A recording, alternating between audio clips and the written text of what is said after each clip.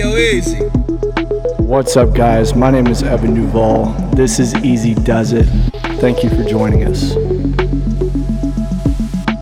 All right, guys. So we're dropping in here today with Jennifer Nash. She is visiting us here in Austin, Texas. We're going to get into the story about how she grew up here in Austin, but she's visiting from France. So quite a long ways to come into town, but excited to get to know you a little bit better and hear your story of all the changes you've seen here in Austin, but also all the opportunity it's given you in your career. And it sounds like an exciting journey. So I'd love it if you introduce yourself and we'll get right into it. Thank you. Thank you for having me so much. Yeah. Well, you said my name, Jennifer Nash, and I don't know.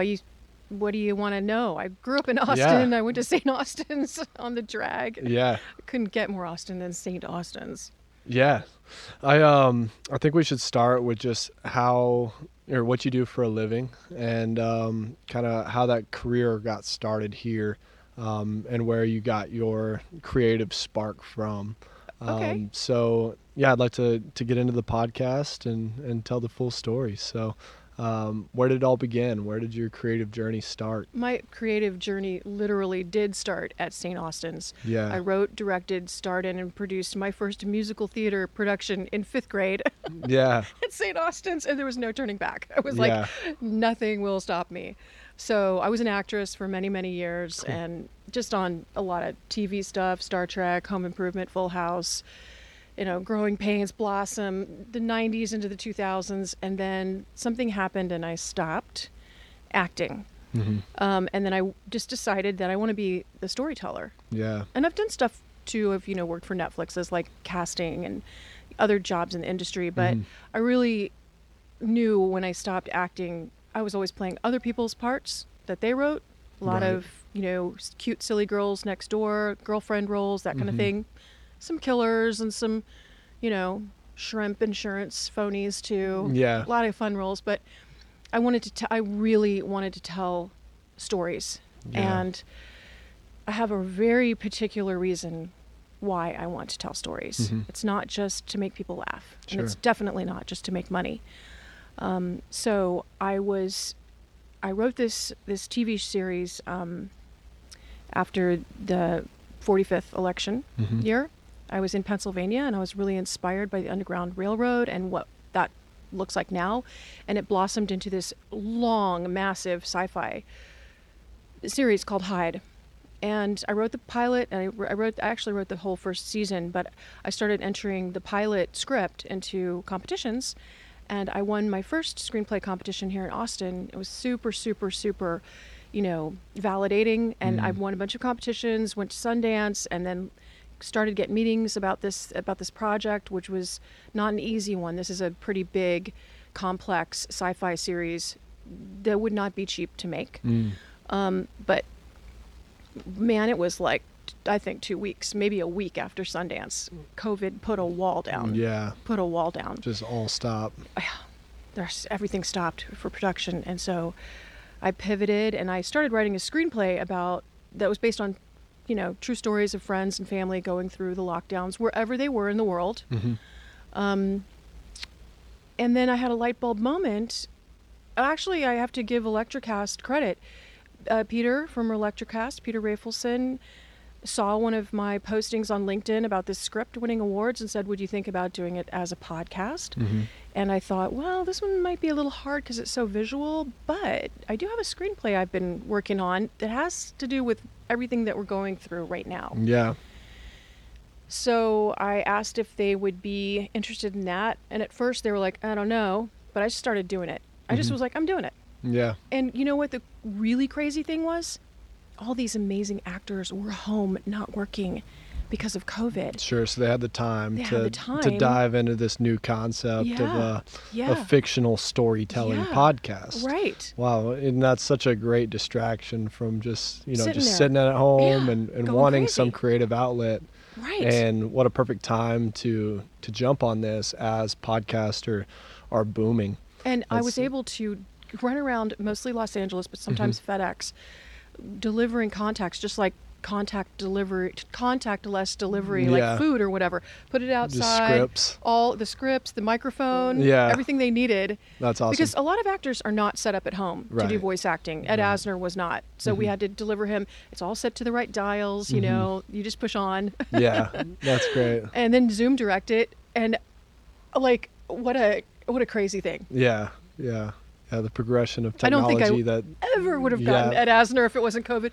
But also, they like the script. Yeah, They like I the don't script. think you're the only one that it's spent a majority of their time on Zoom calls, but yeah, I think there's a lot there. I'd like to take it, all the way back to growing up here in Austin and what that did for you.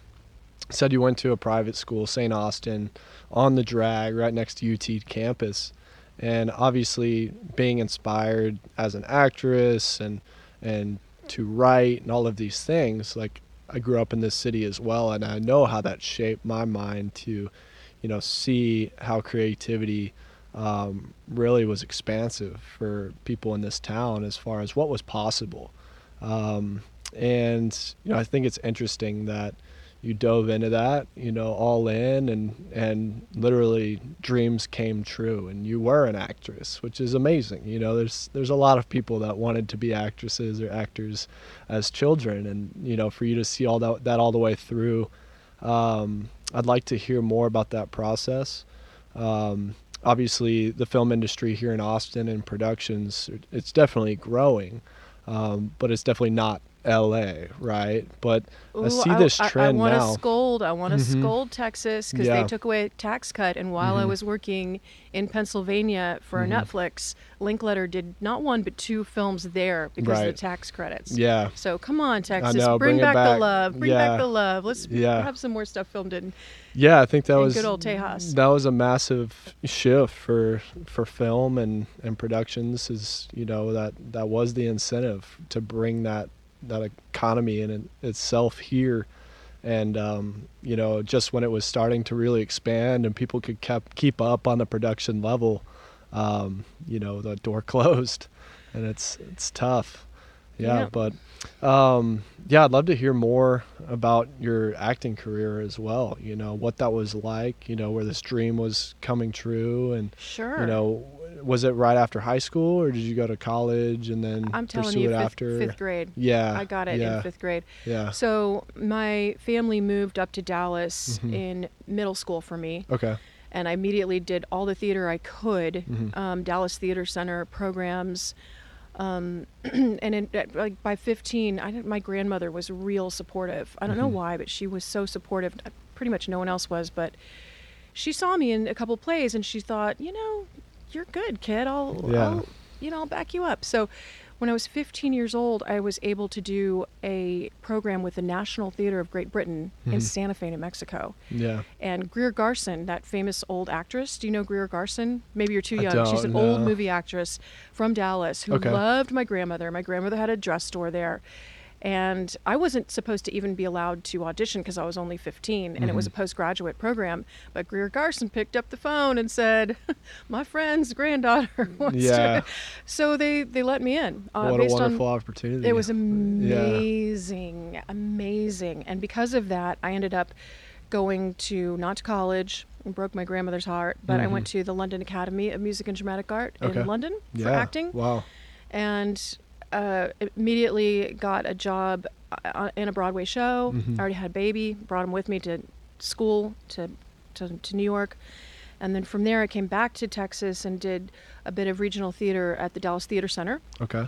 which was rad. Yeah. But I saw the National Endowment of the Arts, I'm obviously quite a bit older than you, just closing down theaters Mhm. because they weren't totally subsidizing, but say they gave a third or a fourth of their budget, those theaters just couldn't survive without that 1/4 from the National Endowment of the Arts, which was, a national thing to help Yeah. the arts in our country. With that gone, like my age group, I was still playing real young ingenues and teenagers even. Mhm. They were never going to hire an equity actor Yeah. for that in Texas after that. So I was like, I got a kid. I got to make some money. Booked it to LA. Before I even got a waitressing job, I got my first acting job and just didn't look back. Yeah. Well, I think that's something we forget is how many different things can impact the arts themselves, whether it's, the government instituting new rules or regulations or whatever that really do kind of bottleneck the money that's coming in, or tax breaks. And I think it's worth having those conversations of, this is something that we need to appreciate and cherish and support, because we literally feed that economy by, buying tickets and going to shows. And, that's something that we will lose if we just take it for granted as something that will always be there. So, I mean, there's always different outlets, of course, whether you want to, support the arts on a local level, or, this big cinematic global level.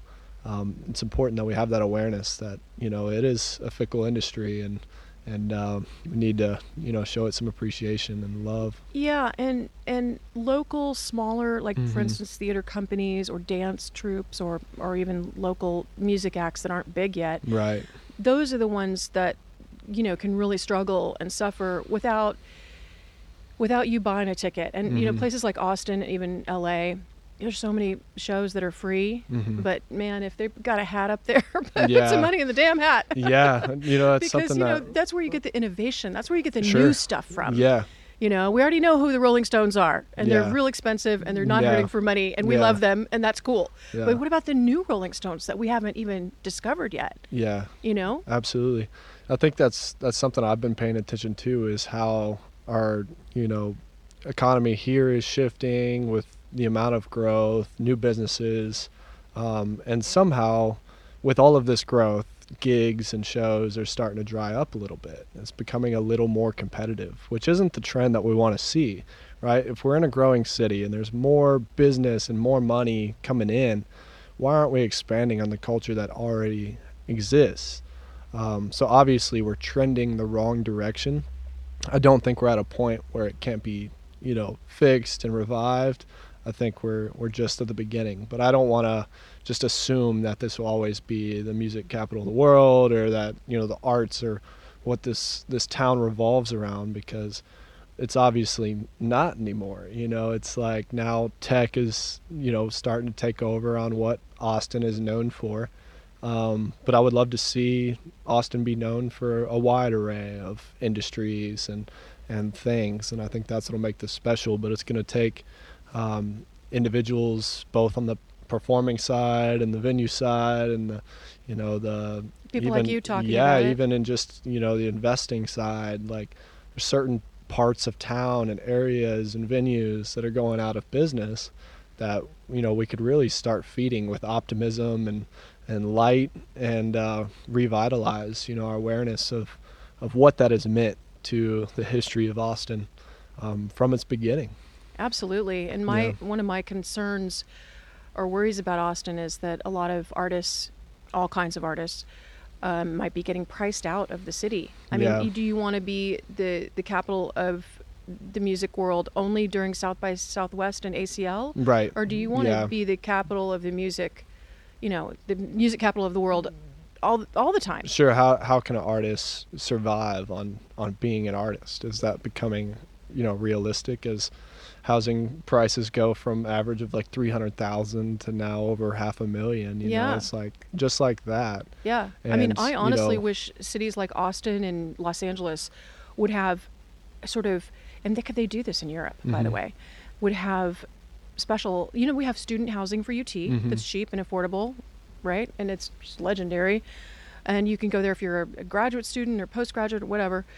But what about artist Mhm. housing? How awesome would that be? Yeah, that's an amazing concept, and I'd love to see that explored. And Austin is It's so creative. Mhm. I was just watching this show on Apple called Home, Mhm. and two amazing episodes had. One was about a home that this guy did in East Austin. Incredible, bringing back all the native species that were killed by an oil spill in the 70s. And the other one was about a guy here who has a 3D printer. He's 3D printing homes for homeless people in Mexico. Yeah, I heard about that. Unfreaking believable. Yeah. I mean, if there's that Yeah. kind of innovation, I'm not saying we should 3D print, housing for artists. Right. But maybe, I don't know, something. There are solutions. A concept I thought was beautiful. I can't remember where I saw it. It was like some short documentary film but they were talking about, I think it was like Switzerland or somewhere, where they had like shared community living. And you think of an apartment complex where everybody's porches here face the outside, and they may even have a good view or a bad view, but everybody's kind of view is external. And there was these complexes built in Europe that all of the railings and porches faced like a big dining hall internally. And so a lot of the families would just keep their doors open, and children could run in and out of different apartments. And what they did was, let's say it was like a 30 family unit, in this complex. One family would cook dinner per month. So that family would put all of their effort into cooking this massive meal, and nobody else had to others do would it. help Oh my out, gosh, but awesome. there was no responsibility for you alone to cook for your family every night, right? So more time and energy went into these meals, where every meal, all 30 families would dine at this table that was the length of the entire complex. And so there was this very, community driven, internal kind of shared space I love that. in that And your complex. space here is a little bit similar, not the same, Yeah. of course, but you have a Yeah. lot of community going on here, which Sure. is super Yeah. cool. Well, I think that works here. This was an opportunity that, fell into my lap, just by riding a wave of momentum, and really just following my heart, and pursuing something that I felt like was important, because I grew up here in Austin. I joined the Navy right after high school. I served for 6.5 years, and then just got back in 2020. Thank you for your service. Thank you for the support. But I arrived back during the pandemic, and I could see the change that was happening in Austin for sure, but I realized that, the narrative was switching to a more negative one of like, you're not from Austin. Austin's not the same anymore. The city is getting ruined. Don't California my Texas. And it was just all these like negative narratives, and it was all the easiest things to say. And that's when I felt like, okay, I got to do something about this. And I knew that Austin has always been a place where you were able to find a sense of community. It doesn't matter if it's Nickel City or Whistlers, or your local chess team. Like, there's somewhere where people can go and express themselves. And I was very grateful for that growing up here, and I didn't necessarily take it for granted. But when I left, I missed it. And so when I came back, that was when I was like, okay, well, I'm going to do my part and contribute on that subcultural level, and then maybe expand from there just by involving other industries and cultures. So it's just feeding off of an energy that's been here for generations. And, I think the arts are a great place for us to start, where it's going to take a creative approach to restructure some of these systems and narratives that are obviously overwhelming our culture at this point. No matter what your beliefs are, it's going to take the subcultures rising up to kind of inspire people again and lighten people's hearts, because the main narratives are just very fear-based and negative in a sense. And I think it's interesting that you moved to France. You said right before the pandemic, or right when it started? During the pandemic. Kind of Yeah, smack in the middle. Yeah, I'd like to kind of talk about, where were you at that? Were you in Portland? I was in Los Angeles. Okay, in LA. So yeah. What was that like, where you said, okay, a lot of people went internal and locked their doors and closed the shades, and hopefully they found something to keep them busy that was creative, or wherever it was. And I'd like to hear about where you said, no, fuck this. Like, I'm getting out of here. I'm going to keep living my life. And obviously, like, it sounds like you've got this beautiful home out there, and just, that's a decision that so many people didn't and couldn't make for themselves. A lot of people went internal and closed off, and turned on the news and started complaining and bitching even more, because they let go of their control. And I think it's interesting that you took your control right back and made a decision that I'd love to hear about, because that's not a lot of people did that. Yeah, well, there's something that's happening in California that's not on the national news, at least not nearly enough, in my opinion, because it's just a fact, and I don't think people are really seeing the reality of what's going on in California. And I'm saying California, not Los Angeles, because it's all over California. Yeah. And that Bay is that Area. during COVID, the homeless situation was already bad. I mean, terrible. But then during COVID, it amplified so much that I was living in a place where I was living in a supposedly safe neighborhood in Studio City, and where there are 2-bedroom houses that are $2 million, and we had homeless people 2 blocks away living in tent cities under the bridge. I mean, before it was all sort of downtown and certain little areas in Hollywood. Now it's everywhere, and it's outside of my kids' old college, Santa Cruz. There's like 2 football fields of tents back to back. Yeah. It's in Silicon Valley. It is like the Great Depression. That's what it looks like. That's what it feels Tent like. cities, yeah. Yep, it's getting dangerous. People ran at my car. I'm single now. I'm mostly on my own driving around, and it was scary. I'm like, Yeah. I didn't know why they were running at my car. Are you trying to kill yourself? Are you out of your mind? I don't want to kill you. Yeah. I don't want to hurt you, Right. and I don't want you to hurt me. And my heart bleeds for this Sure. whole huge community of homeless people. But it was just, and just sort of politics and stuff like that too. It was a turning point for me, and I just thought, and California was burning up. That's part of my Yeah. podcast. Yeah. Like, the entire podcast is my adventure through COVID and friends and families, all based on true stories. So towards the end, it's when California was burning up.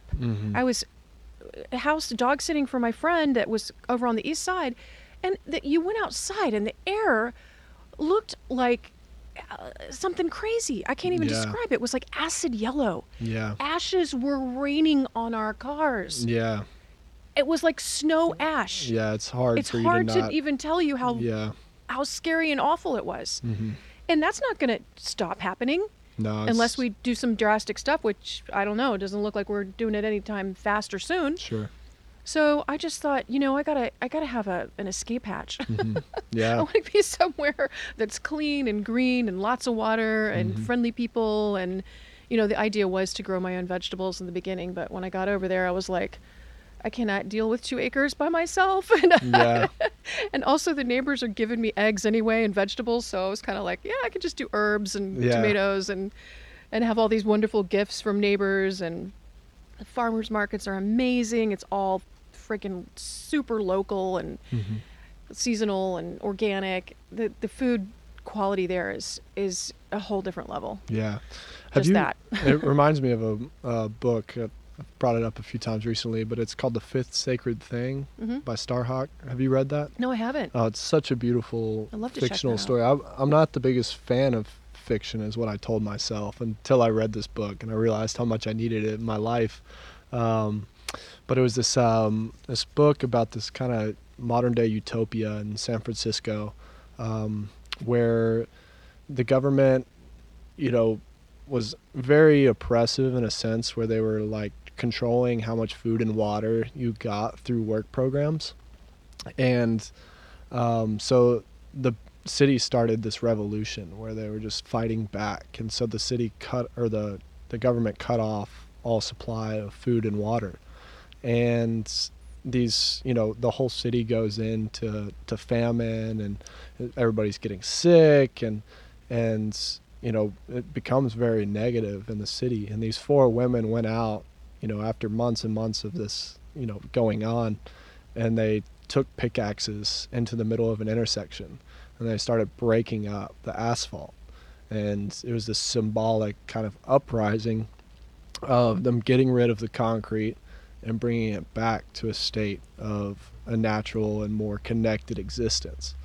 And so they busted up all the concrete. They started their own gardens. They, put pipes in from the local rivers and got their own water and food sources back. And the more they became connected to the land, they started getting these supernatural powers of, healing powers of medicine workers And it was just this beautiful symbolic, book of this peaceful uprising.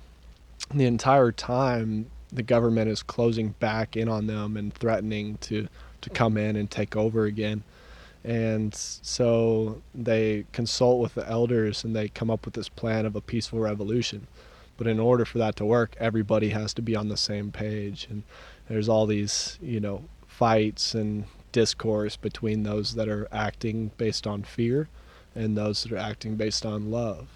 And I love that. ultimately, I'm definitely going to have to read that yeah, book. love overcame and they kept their city. So I'd love everyone to go read that book right now. Isn't that and refreshing? yeah, A just sci-fi switch book of with a happy perspective. ending. Yeah, and it's so Pretty rare. and it's so applicable to what's going on in our world as you see this regenerative agriculture and everything it's becoming more mainstream as people realize how disconnected we've become and whatever your beliefs are and how this world operates, so the energy that we're sitting in right now. I think it's really important that we all do our part. So it sounds intense. It sounds like there was this turmoil going on in California, and were there other places that were on your list of places you might go, or Yep. I'm sure as borders were closing, Yeah. not going to Australia, so Right. how'd you decide on France? Well, I've been to France a lot, mostly Paris. And During your acting career or for film or? I've gone to the Cannes Film Festival a couple of times. That's Southern. Yeah. That's a whole other vibe. Yeah. And so I've kind of come to I've lived in big cities. I mean, I'll include Austin as a big city. It certainly is now. Sure. When I was a kid, it was not quite as big of a city, but it was still a city. Yeah. So I've lived in. It's been growing since. Yeah, I mean, but from Austin, it was London, New York, Los Angeles. So yeah, huge, real right? big Huge cities. So I'm kind of over that, especially because of COVID. Like being locked in a big city in your little apartment, where in Paris hardly anyone has even a balcony. Yeah. My girlfriend lives right by the Sorbonne and has this great apartment, but she doesn't even have any outdoor space of her own. Sure. So you think of that happening again? Probably won't for hopefully another 100 years. But that kind of makes me think about, what do I want? I want a yard, maybe not 2 acres, because that might be a little too much for me. But I want a yard. I want a barbecue. I want flowers. I want walk places. So I ended up in this place that's only 2.5-hour train ride to Paris. So if I get hungry for the big city, zop on down there, and it's not expensive, I can go for the day. Yeah. Or I can stay with my girlfriend or get a hotel for the weekend. Perfect. Wow. Perfect. Yeah. And it is definitely one of my favorite cities. I love Paris, but I love where I ended up. I have a waterfall 5 minutes out my door, walking each direction, one to the left and one to the right, and biking paths and walking paths. And I'm only a 40-minute drive from the closest beach in Los Angeles to get to my favorite beaches, which were the Malibu and North beaches. Right. It was an hour and a half Yeah. drive. Of traffic. Well, yeah, my traffic in Normandy is a cow. Yeah. Got out. Like, where'd you come from? That's how I grew up. Where's your owner? Yeah. Or maybe a tractor. But it's like there's no traffic. Yeah. I don't knock on wood. Don't tell. Yeah. Only tell the good people about Normandy. Don't Sure. tell them the secret. And it's very affordable. And I might be starting a jazz club in January. Wow. So it's a lot of fun stuff. Yeah. But the first thing is getting this podcast out, and I'm really excited. I just can't wait for it to launch. It's finally finished, totally finished. It's got such a good cast. Yeah. And I think the whole story, you're talking about love over fear. It's it's a truthful but a light touch on the whole COVID experience and the George Floyd episode and reactions, all that stuff. Of course, it was Los Angeles, so it was that was also. Yeah. You're saying I got out of this tumultuous. It wasn't just the Sure. homeless. It was like the George Floyd thing. Yeah, it was and these one other, thing after another. It was all these things. It was such a relentless year. Yeah. And for we have to believe that more good came out of it than bad. And I think ultimately what I'm seeing now, if you care to look, is how much beauty is coming out of this, where people went in, they're forced into solitude, but also got the opportunity to sit with themselves and remove themselves from the rat race and go inward a little bit to really ask themselves, what's next for me? Is this, now that I've taken this pause, how am I going to step back into the world? And I'm seeing a lot of the effects, as artists went in and produced albums, or, other artists, Yeah. put the time in on canvases that, large scale that they never had. People wrote scripts, and, I think that's something that, if there was any kind of like foresight to how things were going down by the government, I don't think they accounted for that, as far as how many people, did come into their own creative space and hope for a deeper sense of community. And I think we're seeing the effects where, more good is coming out of it than bad. I hope so. Yeah, and I think, I've always said that people have a tendency to forget. So I Yeah. think it's something that, these works that remind us of what we felt, And look, touching back on that is yeah, really important. our medium, our Mhm. mediums, plural, television, film, podcast, Yeah. radio, all this, it's essential. Mm-hmm. And I was thinking about it. This is when I first wrote the Hyde sci-fi series back in Pennsylvania, and I was so upset. And this was right around the time when that synagogue shooting happened as well. That's part of that whole story. I thought, what can I do? I'm not a politician. I'm not a billionaire. It'd be cool to be Elon Musk and be able to really actually do a ton of stuff with your money, or Sure. Bezos. But Yeah. that's not who I am. I'm a storyteller. Mm-hmm. So for you to interview people like me, like other artists that love Austin and want what you want. You want the continuation and even a revival of the spirit of Austin, which is why people fell in love with the city in the first place. Right. Keep Austin weird, keep Yeah. it green, keep it the water clean. Yeah. In Barton Springs, all that stuff. Yeah. So you just talked about a novel, and I spoke about a TV show that was so inspiring to me that had a couple of Austin things in it, and that's our medium. Mm-hmm. Talking to people is not nothing. Yeah. And hopefully your podcast will reach a ton of people, and I'm hoping my funny, silly little podcast will reach a ton of people. Yeah. And they'll just be able to kind of think about.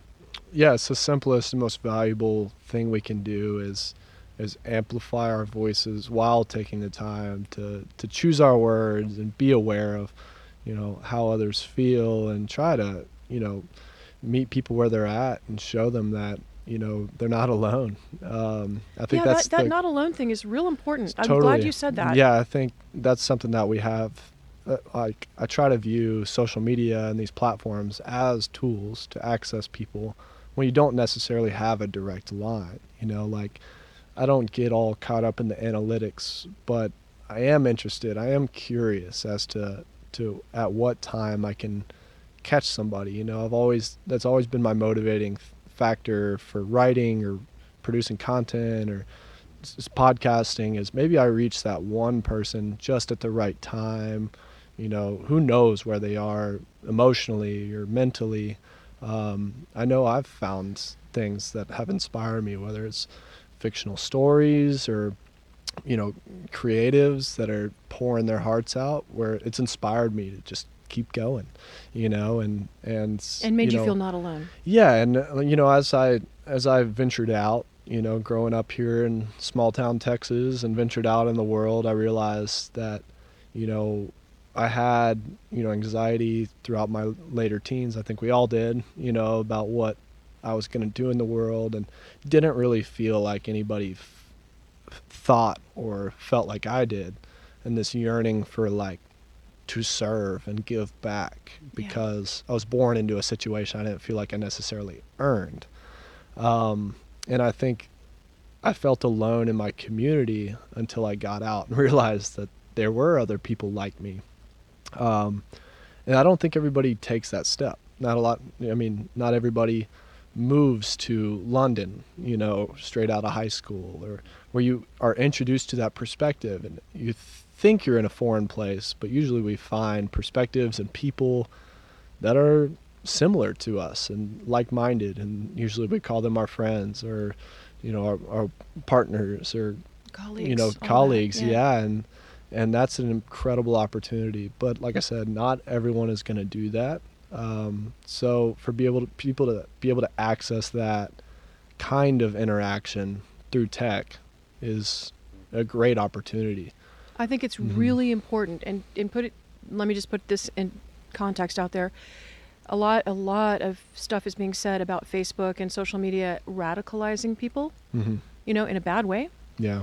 And the reason they reach those people is because they're dead lonely and they Mhm. don't feel like they belong anywhere else. So it's almost like catching fish in a barrel. Yeah, and stop. So We also need to stop giving these corporations and platforms so much power. Yeah, At they the end don't- of the day, it's Mm. your choice. I mean, they're not right? regulated here at all. Right. They No, are. like- they are in Europe. You know Yeah, that. and I think given people, and I think you're right. People are lonely. That's their outlet. That's where their attention But is, and so they it could has they that. just as easily could find your podcast Mhm. and go, Yeah, ah. yeah. I think that's why I So we focus gotta so put much. we gotta put the good energy, the love energy Yeah. out there. I think that's why I focus so much on authenticity, sharing. That's what's going to translate. That's what catches people where they're just in this overly stimulated state where it's just getting them by. Yeah, And we've all been there, yeah, right? But then we see something that's real or inspiring or puts a lump in our throat because it's just human and beautiful.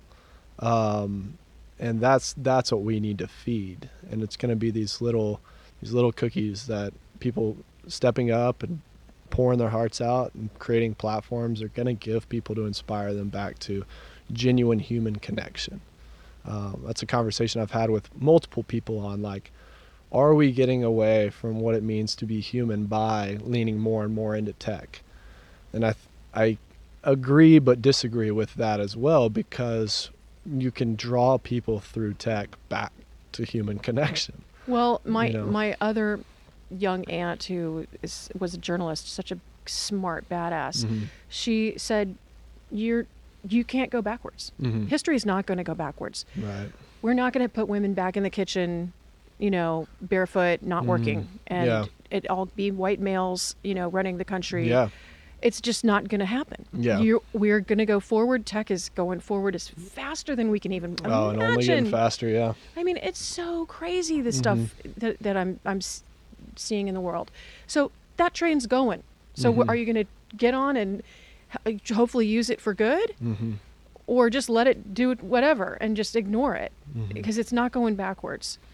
Yeah, I think the one thing that is going to save us, instead of thinking that evolution is complexity, right? I think we have to simplify that. We have to realize that, okay, things may be getting faster, our reach may be going farther, but can we simplify it to a point where communication still happens on a human level, right? What is the most way of interacting with another human being? I think it's storytelling and use of metaphors. Music. We and can throw music in, yeah. right? Yeah. And it's just, music tells a story. Yeah. It's all So storytelling. does some art sometimes. Yeah, and I visual love art. how many people I'm interacting with now, and you touched on it earlier, and I want to dive into this, is what storytelling does for humanity, what it does for the mind, what that allows for us to, put down our guard and open up a little bit more. And I'm having so many conversations, just through this platform alone on this podcast, where I sit down and I'm sitting across from a hatter, and he says that, he makes hats to tell stories. And I'm sitting across from a painter, and he tells me that he puts his, brush to a canvas to tell stories or to help people see their story in art. If it's music, they're writing songs that tell their story. It's everybody's kind of getting, especially creatives, are getting keyed back in on the importance of storytelling and what that does for people, because it helps you dream in a way, or not be so focused on how harsh reality is. And we don't necessarily get that from Instagram feeds where you think your dreams are just these unobtainable perfections. What I love about art is that the more depth art has is due to the imperfections. It's due to the process. It's due to the story of a starving artist The struggle, choosing all of it, yeah. continue to express. And that's Yeah. where these artists, the Vincent van Goghs of the world, truly created pieces that changed humanity because there is so much depth and emotion in that. Absolutely. But also, we failed to recognize that until he was long gone, right? And like that's a trend that's all too common, is that these artists derive their inspiration from feeling disconnected from humanity. And I think we're doing a better job now at creating community amongst creatives to where they feel the support, and we can exchange our process and exchange ideas, and that's what's inspiring progress, really. Well, and technology can have a huge, great impact Absolutely, on yeah. that. I mean, I pick up a lot of this from YouTube. Yeah. Yeah. how do I use this tech? I finished my podcast, all the Mhm. editing and composing and mixing from my attic in France. Yeah. So, and a lot of people are, I mean, because of COVID, a lot of people are really realizing that companies and individuals are realizing they don't, you don't have to sit in traffic and spend 2 or 3 hours of your day going back and forth in a car to come to the office when you could be with your kids, and if one of them has a sick day, whatever, you're there, you can work and help the kid through the flu or whatever. Yeah. But the technology, including your podcast, this is such a powerful way to spread whatever stories, whatever messages, and also, quite frankly, can I just be blunt, for creatives, a lot of times creatives are terrible at this technology, just terrible, or they hate it, or they're scared of it, or they just don't know. But if someone can help them, or if they figure it out, it's also a bloody good way for creatives to make enough money to live in Austin, Texas. Yeah. And pay the rent here. For sure, yeah. Or LA, whatever. Well, I think there's so many doors opening. Like, I was sitting and talking to Matthew Trujillo a couple episodes back. He's a local artist, and he not so local anymore. But he was talking about how there's almost this redistribution of wealth due to NFTs, where creatives are, finally getting money to, create opportunity for other artists. And so I think that's an interesting opportunity there. For us to all, come together. I think that there's one thing that I'm noticing about Austin right now is there's a big gap in this unified identity that Austin used to have, that you knew and I knew growing up here. Was Austin and the surroundings, smaller towns. It was just one Austin. Right. It was like, it wasn't any one thing that I knew or thought of when I thought of Austin, Texas growing up. And now I feel like people are in these pockets where they think of one thing. They think of crypto. They think of IT. IT. It's just like, man, you need to mix it up. Get out of that world. That's not how we do things here. Like, you gotta expand your horizons, because 2 streets down there's a bar, there's a restaurant that has so much culture. I hope that Austin follows a little bit in Portland's footsteps, because Portland is not quite as insane as Austin is right now, but it's got a lot of IT and a lot of business and money. But the synthesis of art and culture and, like, oh my gosh, the food. I mean, and Austin has good food too, believe me. But I hear you. There's pockets. There's big neighborhoods where some people never leave it. There's nothing but a Subway sandwich. So just the chain stuff. Yeah. Nothing wrong with Subway. I love you, Subway sandwiches. But you know what I'm saying? Like, there's not the local. I don't know. Austin's just rich with stuff. Yeah. It's an awesome place. I mean, I just found out that you guys are making bourbon in Austin. Yeah. I'm like, what? Yeah. From start to finish. I know. There's all types of distilleries popping up. That's when I came back. Yeah. Dripping Springs is now nicknamed Drinking Springs. There you go. And it's so fun out there. Where I always tell people now that, and I don't really mean it, it's just a touch of humor, but I always say that when I grew up in Dripping Springs, it wasn't cool, and we spent all of our time in Austin. Now all the cool people in Austin are escaping to Dripping Springs on the weekends. Oh, that's funny. And it's wild to me to go back out there. And thankfully we've got land on the west side, so it hasn't grown as much now. But it's just like you drive from Austin to Dripping Springs now out west, and like they're just shaving hills. It's going to be one big strip mall all the way from Austin to Dripping. And I guess Austin has to go somewhere, right? Yeah. It's Spreading spreading out, and it can't go east or north, so it's going west. But I do love seeing the breweries and distilleries and wineries out there. It's got an interesting feel to it now. You go out towards Fredericksburg now, and it's just like these huge wineries, and it's all Napa money that's coming out to Fredericksburg, which is, you either agree with or you don't. I think it's interesting that people that couldn't afford to start a winery in Napa are getting to come here and put what money they had towards a winery and pursue their dreams. That's what this Austin represents to me, is a place where people came from far and wide to express themselves and follow their passions and do it their way, and we're still seeing that on a national and global level now. Yeah. As more and more pour in here. Like, yeah, sure, we have plenty to figure out as far as infrastructure, as far as the tax crisis and all of these things, but I hope we can focus on the good that's coming out of it as well, and not just get sucked into these negative narratives saying that everything is wrong. My mom always forwards me these emails from Chris Kresser. I don't know if you know of Chris him, Kresser, but sorry. yeah, he's a doctor, and he's got this great newsletter that comes out. I need to just sign up for the newsletter instead of my mom feeling like she has to forward them all to me, because I love them. I eat them up. I read every single one. And he was talking about what did he call it? Like negativity. It was like talking about how our mindset is overly negative, and just taking it back to how that benefited us on a survival, instinctual level.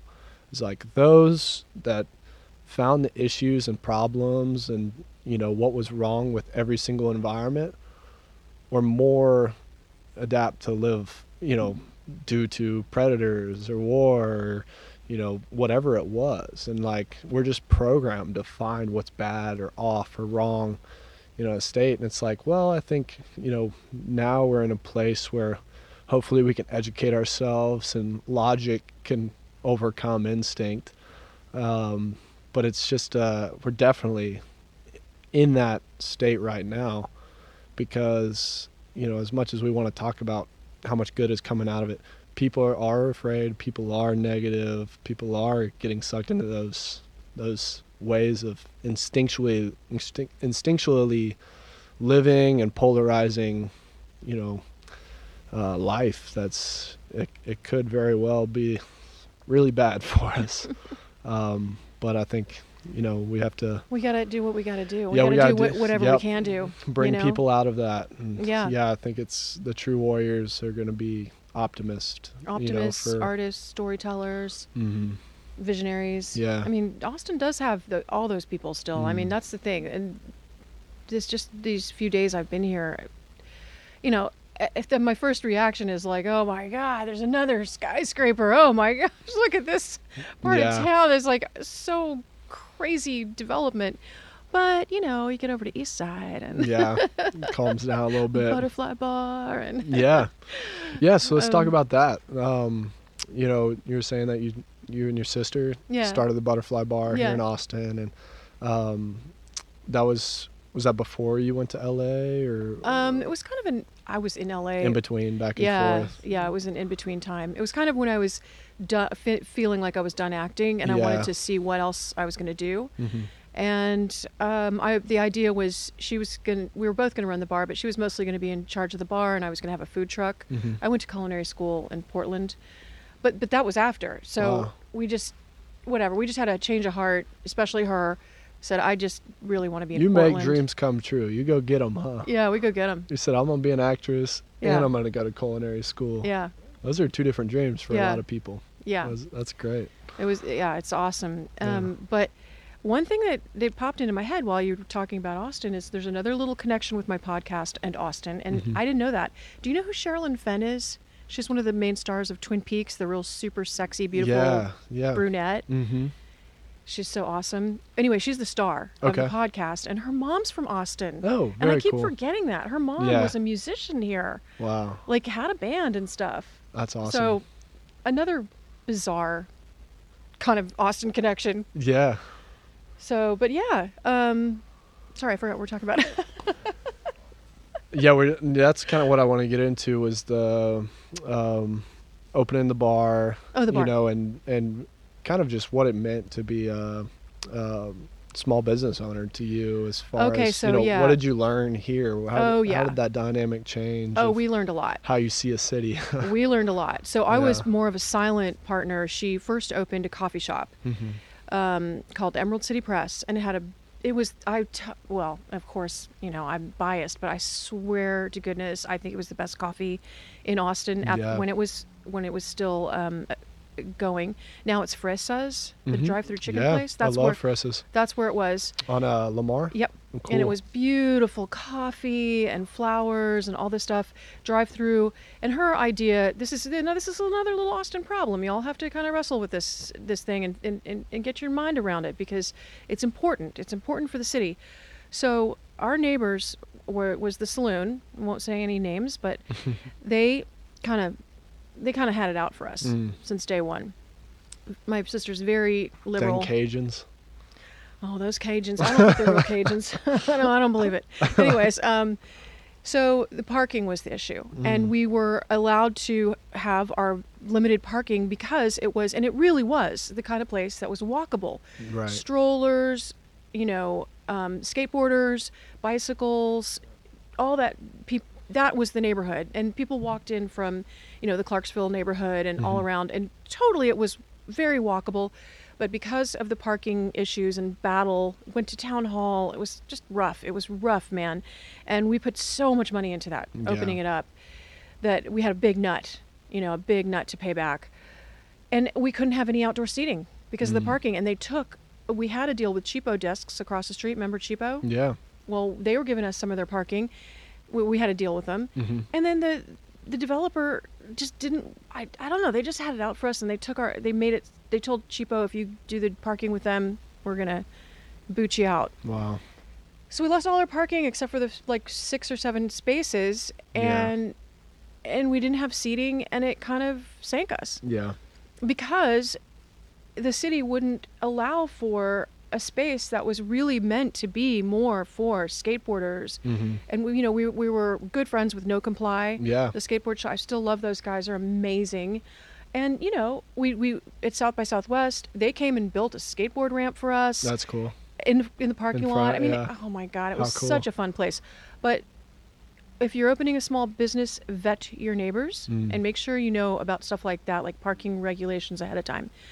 So that closed down and It's always something, huh? yeah, It's that was a big learning process Yeah, though. it's I mean, tough. learning. Yeah. And so the next venture, my sister was like, "Hey, you want to help me open a bar? I'm sick of getting up at 4:00 in the morning to go Yeah. get the bitch goods. Let's try the back half of the day. Let's try to do the opposite." Yeah. So I was like, "Sure."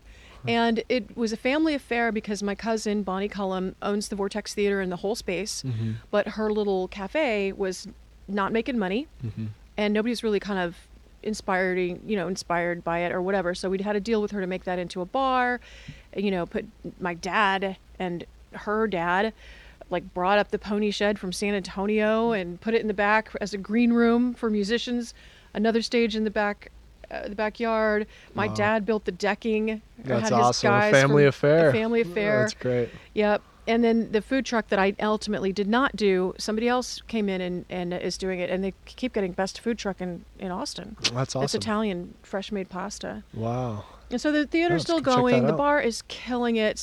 I think some of our original employees are still working there. That's how well it's going. Yeah. So, and she owns like the whole big like area with tons of parking, so nobody can mess with her. Good, yeah, yeah.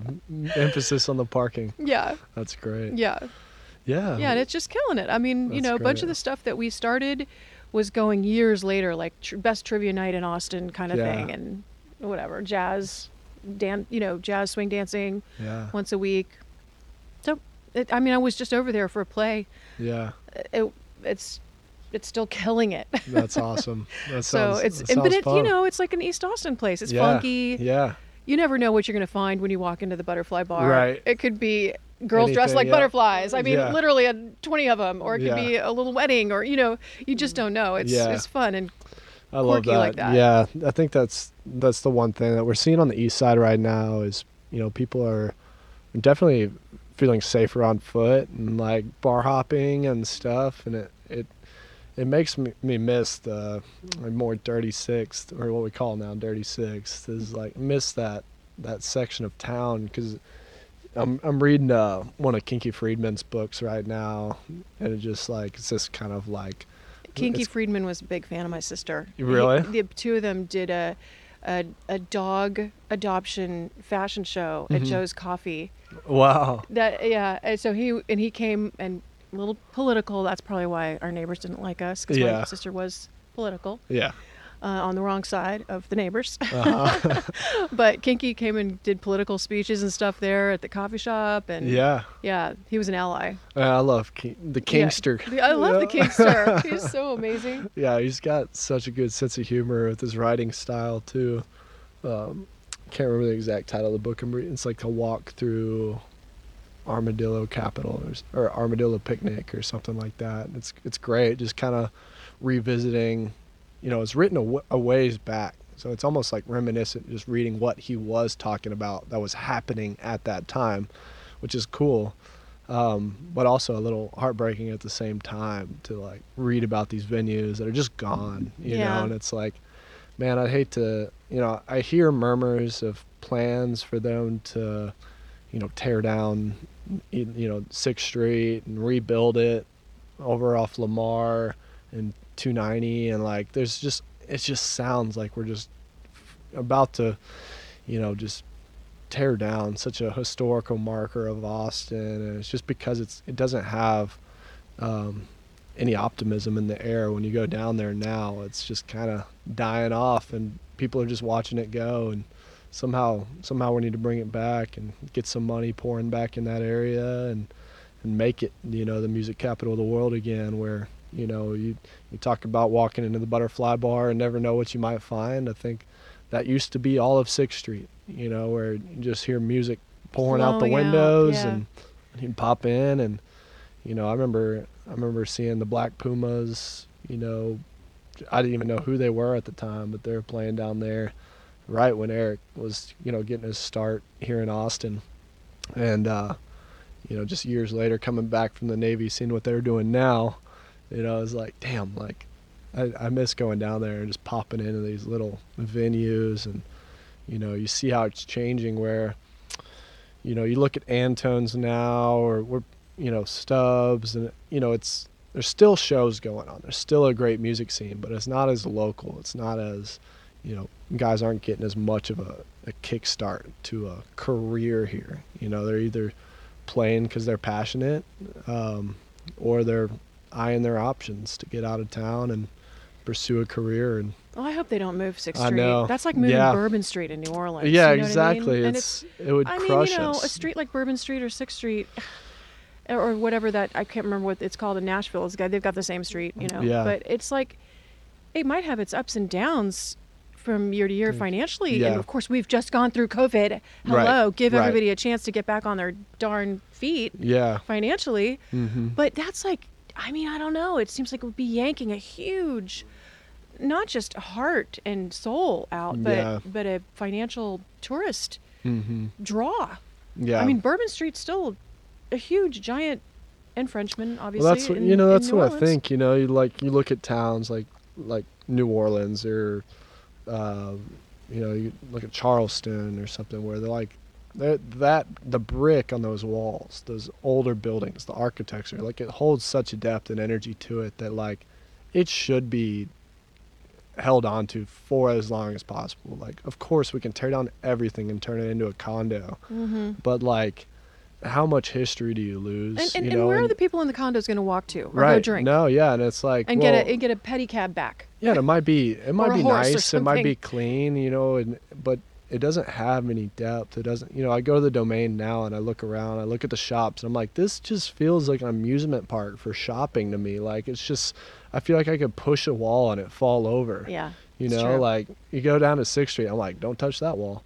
You know, like, Yeah. but it has a richness to I it. heard, is a hole in the wall gone? A hole in the wall? Yeah. Pretty sure. Yeah. And like, I mean, you look at, you know, Broken Spoke and like those places, and it's just man. like, it's just getting Broken dwarfed. Spoke is so weird It's now. getting dwarfed by these condos on either It's side so of it. weird to go to the Broken Spoke and have it just I know. surrounded. It makes by- me smile every time because you know they're putting up a fight. You know, I love know it. they are. You know, and I love it. I went in there one night, But I and- do miss it when you felt like you had to drive out of Austin to go to Yeah. the Broken Spoke. It was kind of like, Yeah, I went in there a couple weeks ago, and we were dancing and hanging out, and there was like 100 UT students just pouring into this bar, and they were all standing on the dance floor like talking, and the head, you know, manager or whoever she was not having it. She came on the door in the door frame and was like, y'all need to move, y'all need to go sit down. And all these kids were just like not listening to her. And she went up there on the stage and took the mic from the singer. And she goes, all right, I know y'all heard me. Y'all better move y'all's ass. And she just started cursing all these UT students to get off the dance floor. And it was just That's so hilarious. funny to see these two generations of Austin colliding. Like, and I was well, at least definitely, they're making money. yeah, Hope those kids are spending some money at the Broken Spoke. yeah. But get off the dance floor. People Yeah, want to exactly. dance. Yeah, it was just funny. But Oh my gosh, that's a great story. well, yeah, I've really enjoyed this conversation. I'm so happy that we made the time for this and to connect and continue to tell the story of different perspectives here in Austin. And Thank so you so glad much you're for getting a having chance to me. come back and visit and see some family. And when do you head back to France? Wednesday. Okay. Wow. So Yeah. how long is that flight? You go. It's long. Yeah. There's not a direct flight from Austin. Yeah, so where's the flights to Atlanta or like Newark. Newark? Yeah. Okay, cool. Yeah. Well, that's great. So, But Yeah, let's- you can go out of Atlanta too. Yeah, I Just figured. mine happens to be Newark. So. cool. Yeah. Well, so where can people find you? I'd like to direct people to your podcast. Obviously, it sounds Go to great. I'll definitely be tuning in. electrocast.com. Yeah. Electrocast.com. Hopefully those fools have it up there on their website. Yeah. I'm gonna come up there with a lasso and show them what for. Yeah. If they don't in their under construction part of their website. It's done, but Yeah. now we're just getting our marketing whirlwind hopefully starting, looking Yeah. for sponsors, you know. What's it called again? The Last Saturday Night. That's right. That's Starring right. Sherilyn Yeah. Fenn, Ed Asner, Eric Roberts, Jennifer Elise Cox, Tim Russ, Chris Browning, Yeah. Vincent M. Ward from The Walking Dead. It's Wow. a pretty good cast. That's awesome. Yeah, definitely keep me posted, and I'll direct as many people as I can to it. Yeah, It sounds fun. and as soon as Yeah. it's out, which is late in about a month, it'll be everywhere. Spotify, Apple, TuneIn, wherever you get your podcasts, Awesome. it'll be all across the board. Badass. Yeah, if you ever want to send Yay. a script, I'll hop on. Yeah? Yeah, let's Okay. do it. Yeah. If you ever need an extra. Oh, extra voice? Yeah, Oh, great. sounds good. We can record you from right here. Perfect. That's technology. Yeah. Getting back to Get technology. the zoom up on the TV. Connecting here, and actors and yep, let's do Yeah. it. the That'd world- be cool. The world doesn't Worldwide seem production. so big anymore. Love that. Yeah. Well, awesome. Well, thank you so much for coming on, Jennifer, and I wish you the best and everything. And Thank you. Hope to stay in touch and Yeah, maybe come out to France and visit. you should definitely come and All visit. right. All right. Thank you. Bye. That was great, guys. That was awesome. Yeah, that was fun. Thank you so You much. guys kept a long format too. Like you really kept the energy. Yeah, Great. there's a lot to Yeah. talk about. You were done voice. I love voice acting. Yeah. I did No, I voice haven't. acting for like a year. 'Cause Yeah. I loved it because I did radio, and someone was like, "Oh, you should do some voice acting on the side." So I just You have a really great Yeah, voice. that's- so I started doing it, and like it was like zany stuff though. It was like doing like actual voices, and it was just like it's like Introducing the Deep Leadership Podcast. Leadership is a people business. That's the philosophy of your podcast host, John Rennie. As a former submarine officer who spent 22 years leading businesses in corporate America before starting his own manufacturing business, he knows that leadership matters. Deep Leadership is real-world, actionable leadership advice from John and his expert guests. Become a leader worth following. Subscribe today. Electricast.